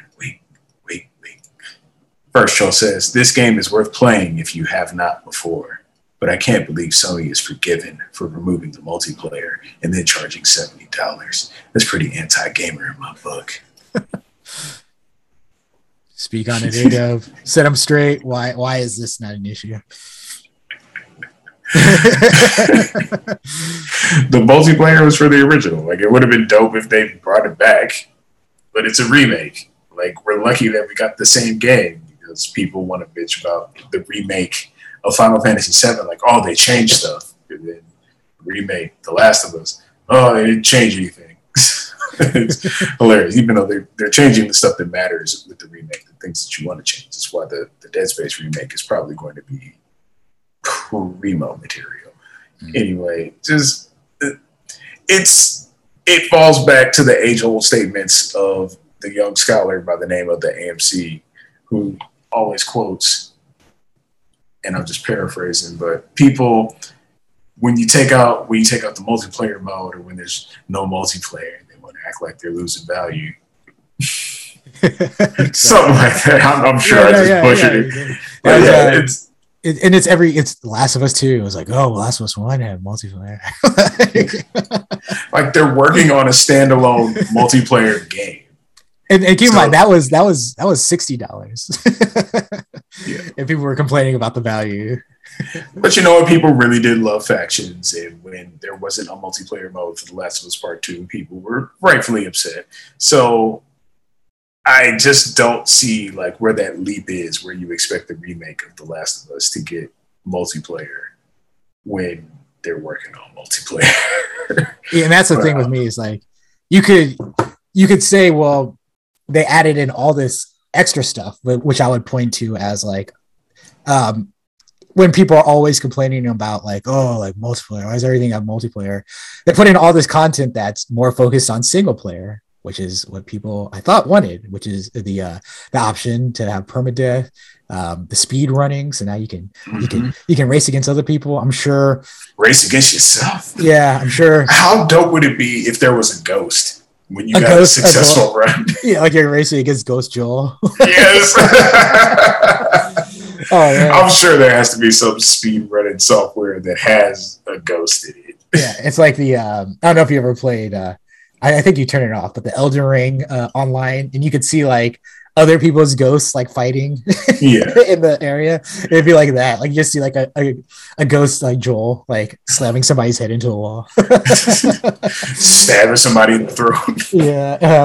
Yeah. So yeah, once again, they put in all this single player content like modes, more collectibles, things like that. That is all oriented around single player, which is what I thought people wanted, but now people want multiplayer. And then, as you said, once again, they're focused on a full-fledged, not even like a quote-unquote tacked-on multiplayer experience, a full-fledged multiplayer experience, something that, like in essence, should be better than what you would expect from factions.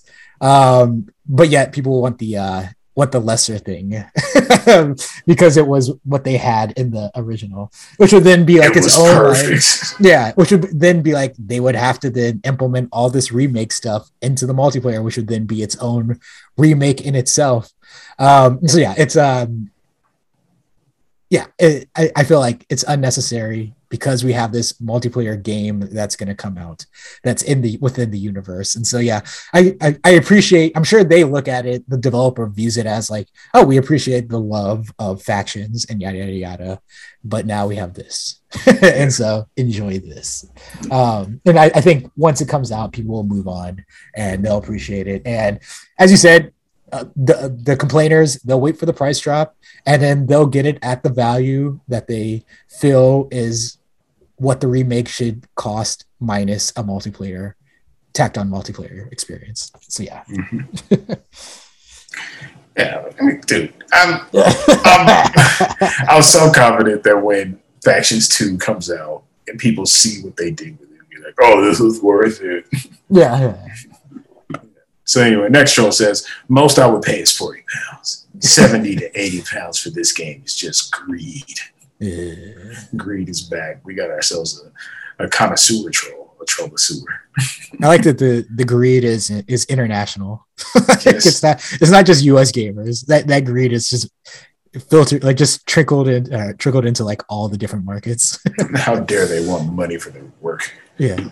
Next troll says, taking a page out of Nintendo's playbook, it seems. Overcharge, underdeliver.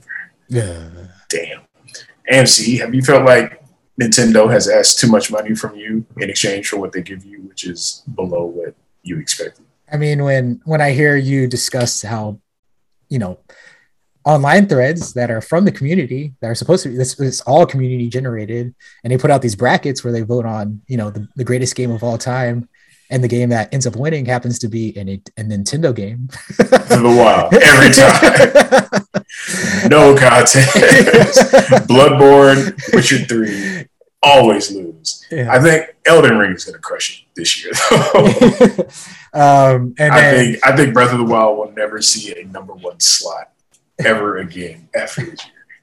And then, like, you look at what is it, like Mario Kart 8 is still like showing up. It's one of the best selling games of the year, and it came out on the Wii U. So that game is just continuing to just sell like crazy. So no, like if anything, that Nintendo quality, that seal of approval that you can always expect from Nintendo games, that their games will always run well on their consoles. You can expect that. Perfectly. They'll run perfectly. As far as I'm concerned. And that's all that matters. That's all that matters. So, I mean, I guess the complaint there is that with Nintendo, they rarely discount their games. But, actually, I have been checking a lot more because I've been buying a lot more games through their eShop as opposed to the physical copies. And they actually do discount their games every now and then. It's just not 50% discount. So you'll get that 20 to 30% discount on like a Mario Odyssey or whatever every now and then. But yeah, Nintendo's notorious for charging full price for their games because they feel that their games are worth the full value. And what also helps is that people buy those games at full value. And you don't hear Nintendo fanboys complaining that often about having to pay for their games. And so, yeah, I think this is strictly a outside of that ecosystem complaint that I would say. Outside of that ecosystem. That's that outside of the bubble. Yeah. I mean, like wearing like pieces of tire Wastelander, looking inside at the biosphere futuristic society. Yeah, I mean it's like if you look at it, it's like Sony and Microsoft. It's like everybody's talking about value all the time. Where's the value? Where's the value? I gotta chase the value. It's like you should just be chasing good games. Yes. And spending your money on them. They want the most games. Yeah. It doesn't matter how good they are. Yeah. I just want to play as many games as possible. Yeah.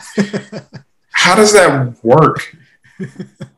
I would need to observe that behavior for 24 hours. Yeah. Because I just don't get it. Like, I want to play these games. I don't get, I want to play all of the games. Yeah. Next troll says, so The Last of Us 1 has a permadeath mode now. I wonder how it compares to the brutality of how The Last of Us 2 permanently killed the series. Oh, that was a good one. Yeah. that was a good one. Last of Us 2 has not killed the series. If anything, it got a lot more people a lot more excited about where the series could possibly go. Neil Druckmann teased that, they have a concept for The Last of Us Part 3 written. So who knows what we'll get out of that. Hopefully we'll get The Last of Us Part 3. Can't wait for just that all those pre-release discussions and arguments and all the reasons why it's going to be the worst game ever. Neil Druckmann, this is going to be the final nail in the coffin. Next show says, totally a cash grab. It's a shame, really. Next show says, now remake part 2 and give it a good story. That was a subtle burn, but in a tender spot. Nat Shaw says, sure looks like a lazy cash grab, no matter how hard they want to sell it. Cash grab. There you go. Okay, so cash grab. I was just waiting to hear that word. So yeah, I did my light research on this cash grab. A lot of people talking about too soon for this game to be coming out. Too soon. Yeah, the remaster was sufficient. Yeah, and so I looked at it, I was like, too soon. All right, so when did this remaster come out? And when did the original come out? So the original Last of Us came out 2013. Oh, 9 years ago, almost a decade ago, which is a long fucking time ago on the PS3. So 2 consoles ago. Then the remastered came out literally a year after. The original came out in 2014. And then, yeah, so that came out 8 years ago. But yet this game came out too soon. And so I was sitting there, I was like, all right, that's already like a ding against that argument that this is just a cash grab and this is coming out too soon. It's almost a decade later that one came out. But then you look at, by comparison, of other games that when people talk about, I want to see this game remastered for the PS5, what a game that always comes out, a PS5 exclusive, or a PlayStation exclusive, that being Bloodborne. And that came out in 2015, a year after the remastered, 2 years after the original version of the game. And so my question is, when people say like, oh, this is too soon. So are you saying that it's too soon because you played the remastered and you bought the original? So did you buy the original and within a year of that one coming out, you then bought it again for the remastered version and played it again? But then now you waited 8 years and now that those 2 play experiences were too much for you. Or did you just only buy the remastered version, which once again, that means you bought it 8 years ago. And now you have this one, but yet like people want Bloodborne, a game that came out sooner, a year later, granted, but sooner, 7 years ago. People want a remastered version of that. And so but the kicker with the Bloodborne thing is not only what you said about it, but also that they don't even want like a high quality remaster. All people want is for the game to have a solid 60 frames per second. Yeah. That's all people want. They don't want a remake if it's not made by From Software. So basically they don't want a remake. They want a remaster with 60 frames per second. Don't do anything. Don't touch the game. Don't change it. It's perfect just the way it is. 60 frames per second. Yeah. The Last of Us remake, they're bringing in gameplay from The Last of Us 2. They're changing the AI up. DualSense, all the haptics, visuals, physics. Just like for real remaking the game while keeping it exactly as it was. And it's DLC. Too soon. 8 years too soon. Yeah. And like it was, and like the point I was making, Bloodborne now. Yeah. And that's what I was saying. Like it's too soon is basically saying that I don't want this. And so I'll just say it's too soon. But like, if you want something, it's never too soon. So it's like, oh, this just came out, but you're going to put out a PS5 version. Oh, I'm going to jump right back into this and play this game again. 8 years later. You best believe I'm buying 2 versions of Diablo 4. I know that the Xbox version is going to be getting all the updates and stuff that the PS5 version is not getting. So I would do everything I got to do on the PlayStation side, save that for multiplayer with the homie, or when I just don't feel like switching consoles. But then hopefully, maybe they'll play have it on the Xbox and look at the best. I wonder if they'll have. Did they put crossplay? out crossplay? Did they put out crossplay with Diablo 3? I don't think so. I thought Phil Spencer's pro gamer though. I'm gonna put a bunch of X's in my name. So you know what it is when I log on. But yeah, this whole thing with it being a cash grab, obviously some bullshit. It like, I think it's literally just Naughty Dog puts out anything and it has Last of Us stamped on it, people react negatively. And that's if they do anything and it has Neil Druckmann's name attached to it, it's instant super negativity. Yeah. It makes absolutely no sense. I mean, the company is thriving under his leadership. He got promoted. He's working on a new IP, working on a standalone multiplayer, which means it's going to get more resources and time put into it than the original Last of Us multiplayer. People should be looking forward to that. I'm sure I mentioned the remake, probably going to get a Last of Us 3. I mean, come on, man. Naughty Dog is killing it. They still remain like a beacon of creativity and quality within the industry. They're still a household name. Mm-hmm. And it's like so many things. There's just this overwhelming trend of people wanting to see things fail and gaslighting people to believe that everything's bad when things aren't even close to it. So, it just sucks to, like, this is the general theme of the gaming community these days. It sucks. But this last troll says, and this is what we're going to part with. I'm so sick of this game. Glorified walking simulator. Sony exclusives lack gameplay. You literally just push forward and watch a movie 75% of the time. Everything else is just clunky, lethargic gameplay. Clunky. Lethargic.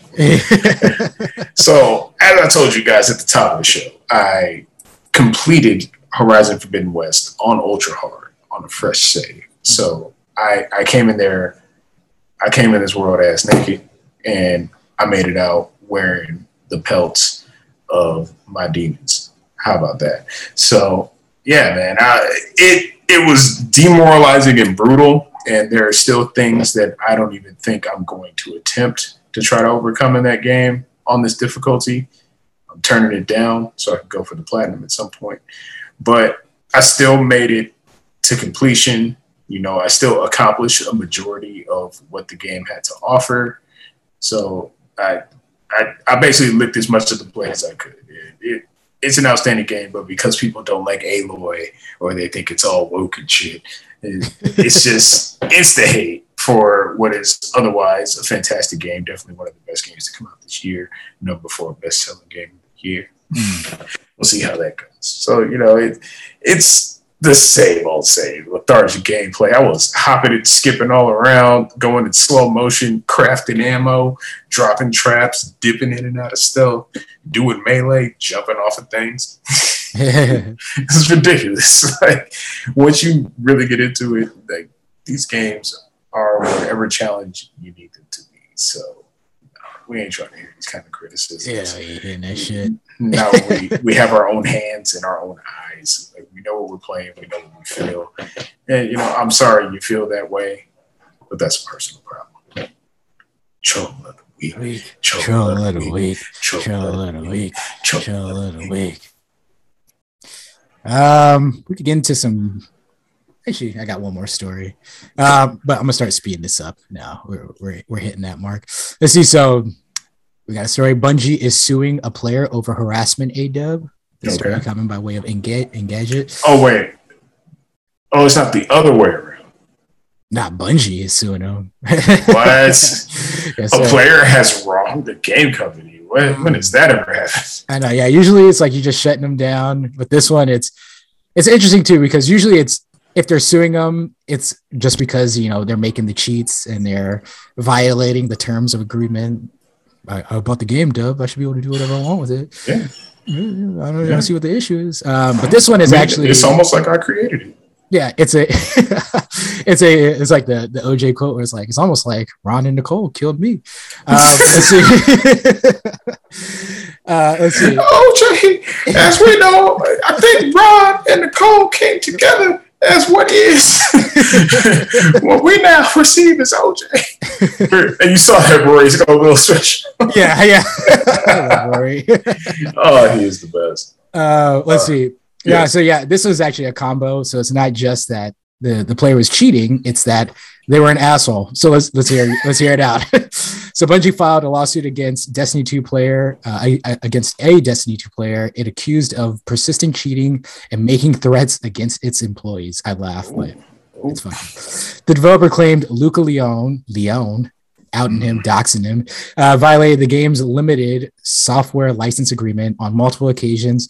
It's seeking $150,000 in damages and an injunction preventing Leon from harassing, stalking, and otherwise engaging in unwanted and unsolicited contact with Bungie, its employees, and Destiny 2 players. So get the fuck out, and you can't even play our game.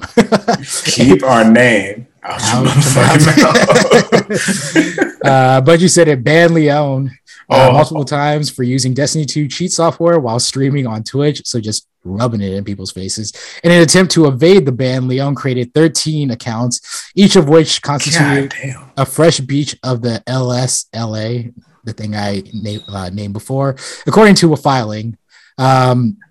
In addition, Bungie claims that Leon has made threats regarding the studio and its employees. According to the suit, Leon tweeted about his desires to burn down Bungie's office building, and that specific Bungie employees were not safe given Leon's intent to move into their neighborhood.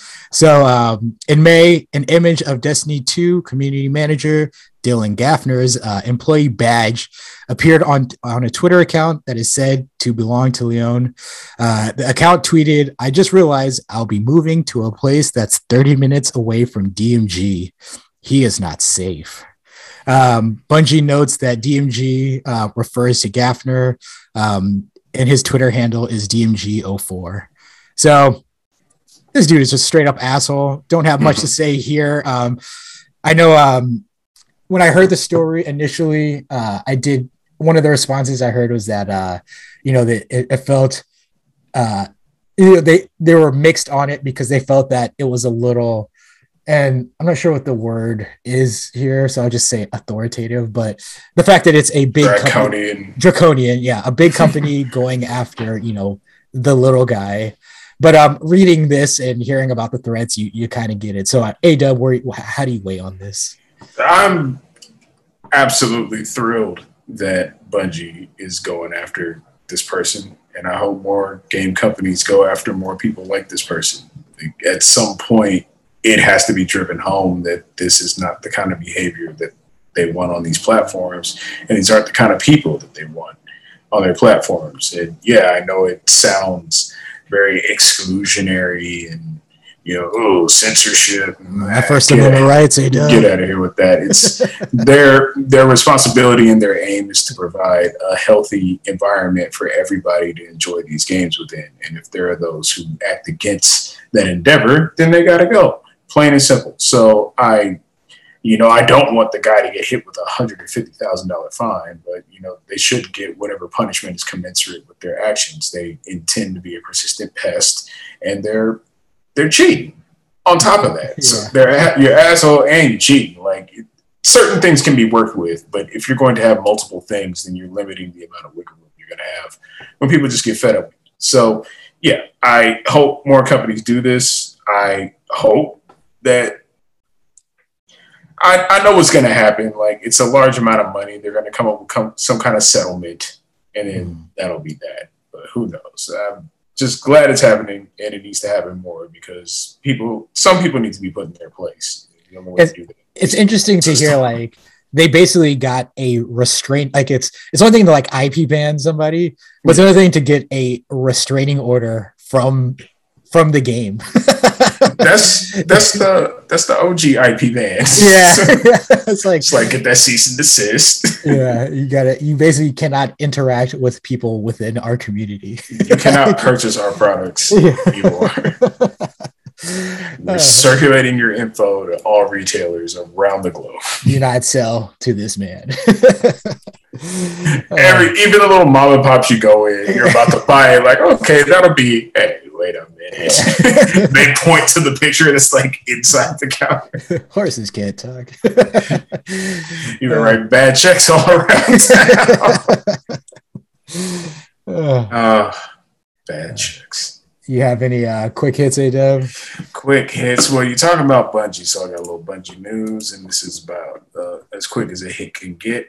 The deal to acquire Bungie has been concluded, so Bungie is officially and completely a part of the PlayStation family. Bravo. Rock on. Yes. You got anything? Do you want to quickly just do the Bruce Straley? I didn't get any notes for that. Well, you guys might remember the name Bruce Straley for various reasons, depending on what side of whatever thing you're on. But Golden yeah, era, Bruce Straley, the Golden after Age.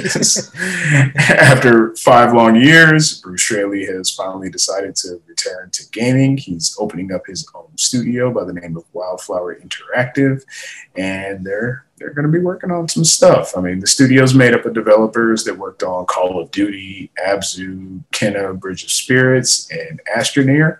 So it's quite a diverse range of talent. Also, some pretty decent peaks insofar as quality and polish. So, you know, especially with Straley being the man in charge. So we'll see what's going on with that. I believe he's quoted as saying, in 2017, I left the industry, not sure if I wanted to make games anymore. But the longer I was away, I kept thinking about this medium and everything yet to be done and everything I want. This idea kept following me, so I grabbed some friends and we started prototyping. So they out there prototyping. They have a number of employees. They have someone doing animation, art, design, programming, production, and Straley himself as the studio director. They're looking for a chief operating officer, an audio designer, a character designer, and an environmental artist. So, you know, dust them portfolios off, dust that tie off, dust off that cummerbund, and get ready to get in there and get on that Zoom interview so you can start working from home for Bruce Straley. They say that they're going to be working on smallish, creatively charged, and uniquely stylized games. They didn't reveal any information about any projects they're going to be working on, but they're working on them. So AMC, how do you feel about yet another new studio joining the mix, yet another source of possibly some of the greatest games that we've ever played, yet another thing that might get lost in the shuffle and we have to hear about it by word of mouth and think maybe, it's $7. Is that really worth it? Should I get into it? You know what? I'm going to pull the trigger. Loved it. What do you think? Yeah, I'm like, a part of me is like, one, I'm happy to hear that, you know, all these people are working on like their own things at this point, meaning like Amy Hennig, we now know she's working on a Marvel game and she has her own things that she's been working on. And then, and then hearing now Bruce is like jumping back into the fold. So it's like, was it the legendary Sanin, the three referencing Naruto with Orochimaru and the other three. It's like you see the three heads at Naughty Dog and the former heads, I will say, and seeing that they're all now at their own place doing what they want to be doing. And I'm very interested to see what he's doing, especially when it comes to smallish, because I know that was a thing that Amy Hennig had said before she, you know, her announcements of the projects that her group will be working on. She had mentioned that like she thought single player experiences should be shorter because there's this whole thing for a period of time where everything's about value, and so you got to make a single player game that's like 40 hours because that's where the value's at. And from Amy's perspective, it was, you know, if you want like a great single player experience, it should be tighter. The song needs a bridge. Yeah. And so now hearing this from Bruce, like saying that at least their work as of right now, their focus is on like smallish, very creative experiences. I'm interested to see like what that turns into. Also, I'm hoping that there's like on a personal level, I'm hoping that there's some SJW elements in there. So that you're hoping, so that motherfuckers can stop just blaming Neil for all of that, for just the way that the world is progressing. You blaming one man for looking at that and noticing it and wanting to bring that into, you know, the creative process. And so it'll be interesting to see what he has there. All he said, it had nothing to do with the actual game, but one of the things Bruce Straley did say is that he wanted to make sure that his team was very inclusive, buzzword. And so I imagine that also means being inclusive, having inclusive ideas, because you want that when you have a bunch of different minds and what that might entail and bring, because he also said too that he wanted to be inclusive and very collaborative. And so, yeah, I imagine that means he wants a world of diversity to come in there and influence the development of his game. And so I'm very interested to see how that translates. But if I get some SJW elements, that would be awesome, because that would just, one, piss off people, and at the same time make Neil look a little better, which will then make me happier to have another argument against those people who are going to get pissed off. I said SJW elements. That's all I got though. Dub, you have anything else? You know what? I'm all tapped out. I mean, there is the PlayStation Stars loyalty program. About that. I mean, didn't they try a loyalty program at one point in time, and that didn't hook? That it didn't quite latch, as some might say, and they took it away, and now they're reintroducing it, kind of like how they rebranded their existing services to the new tiers of PS Plus, and people are breaking their backs trying to get discounted years of it. So, you know, maybe this is that. We're all playing straight for free, Dub. Let's not talk about it. Game of the year. Knocked off the mountaintop.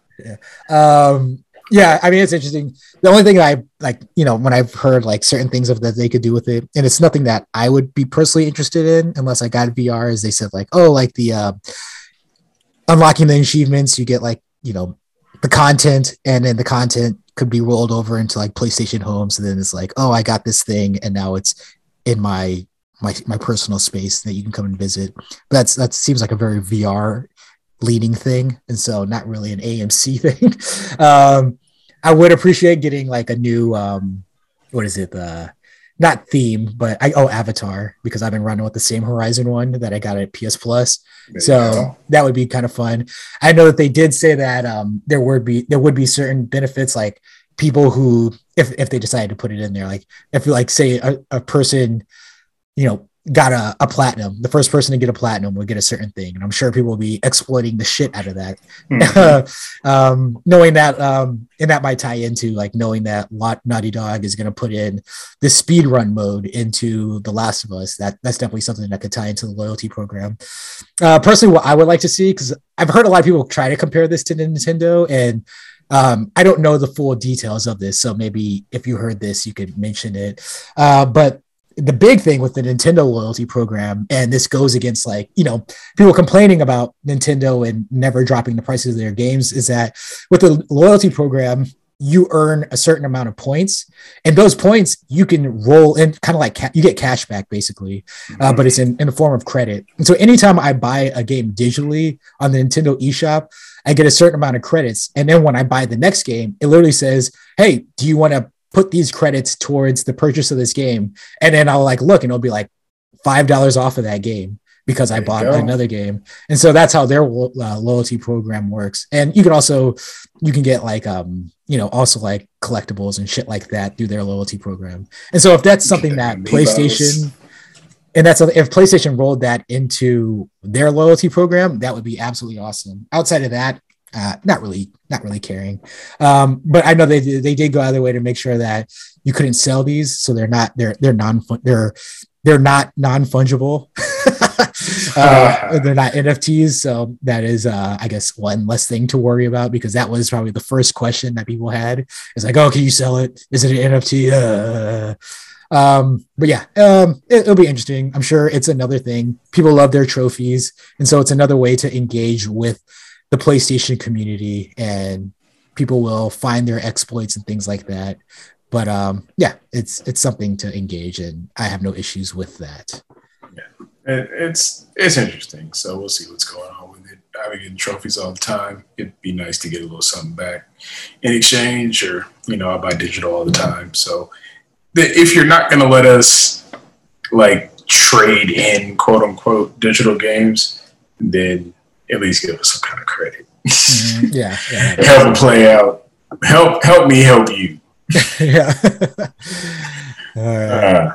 But yeah, that's all I got, sir. This is Control Issues. I am the AMC. Control Issues. Thanks for playing. Sucker.